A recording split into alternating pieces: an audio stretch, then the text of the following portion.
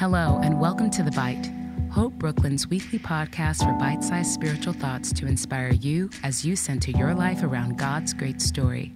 Thanks so much for listening. All right, well, let's jump right in. I wanted to start with the book of Matthew. I don't know why. Yeah, seriously, I don't have any good reason other than I think Matthew is a fascinating gospel account of Jesus' life and ministry. And I wanted to start with it. So here we go. Today we're going to read Matthew chapter 1, and we're going to go from verse 1 to verse 17. I know, I'm already deviating from what I said. I said in the inaugural episode, it's going to be 3 to 5 verses.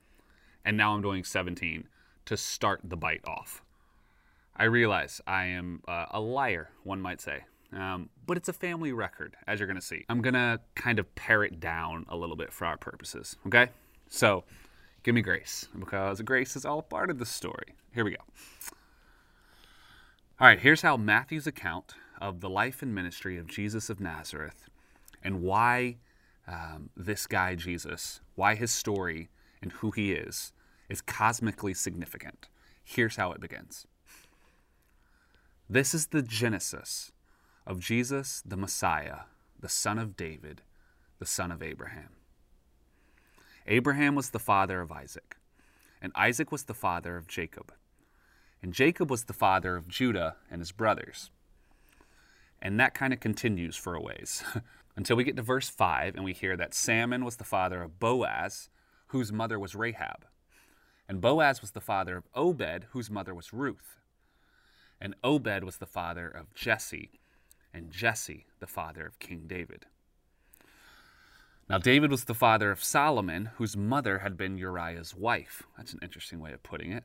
And that continues for a while until we get down to verse 11, and we hear that Josiah was the father of Jeconiah and his brothers at the time of the exile to Babylon. And after the exile to Babylon, we get more names and more fathers and siring of people until we get down to verse 16, and we're told that Jacob is the father of Joseph, the husband of Mary, and Mary was the mother of Jesus, who is called the Messiah. Verse 17, thus there were 14 generations in all, from Abraham to David. 14 from David to the exile in Babylon, and 14 from the exile to the Messiah. Now this is how Matthew's gospel account of Jesus begins. And it's really an audacious start, all right? Verse 1, Matthew opens his story by saying, this is the book of the Genesis. He uses that word, geneseos, Genesis, which for a Jewish reader, as most would have been in the first century, immediately references to the first book in the Bible, also called Genesis. It's almost as if Matthew is saying, to quote Stanley Hauerwas, that in the birth of this man we have another beginning, akin to the beginning of the world. Perhaps Matthew is even saying that we have a creation of a new world in the birth of Jesus. That's verse 1. This is the genesis of Jesus, the Messiah, the son of David, the son of Abraham. All of those are really powerful and potent titles.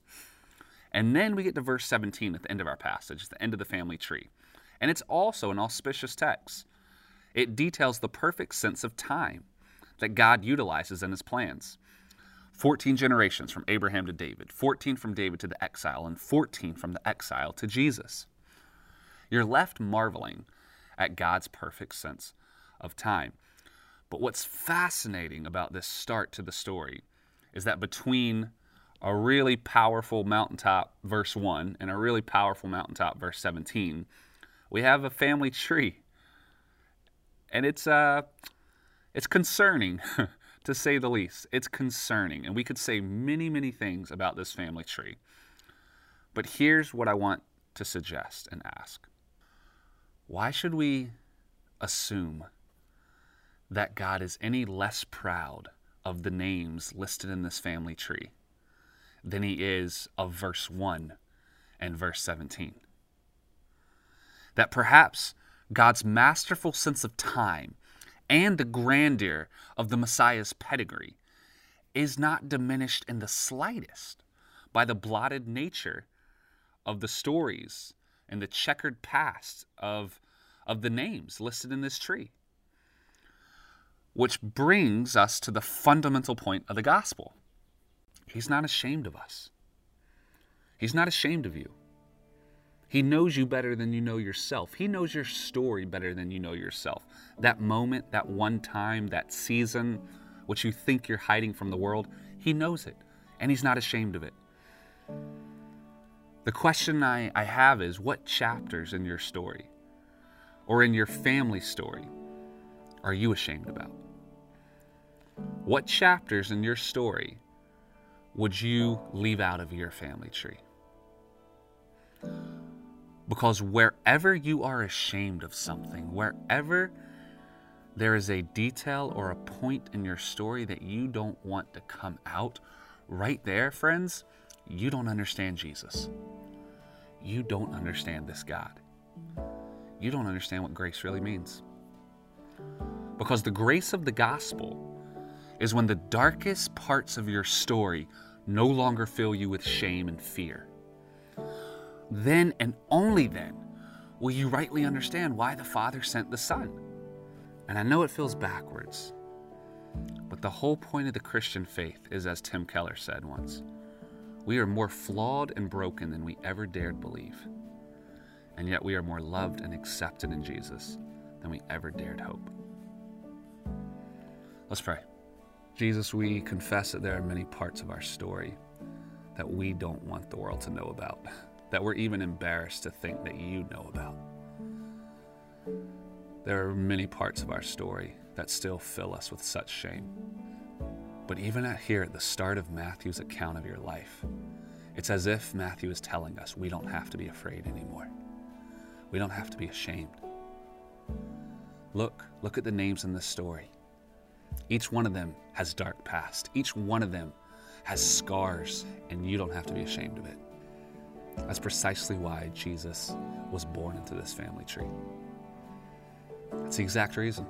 He's not ashamed of it. He's not ashamed of you. He came for no other purpose than to kiss your scars and to clean them up. That's why he's here. So would you cast out our fear? Would you give us courage to step into the light and to know that it may sting for a second, but it heals. Your light warms and brings to life and heals. Let us not be ashamed of our stories, because you're not. Your power is made perfect in weakness, Lord. Teach us that. It's in your name we pray. Amen. Thanks again for tuning in to another episode of The Bite. To find out more about the mission and ministry of Hope Brooklyn and to subscribe to our other podcasts and lots more, visit us online at www.hopebrooklyn.org.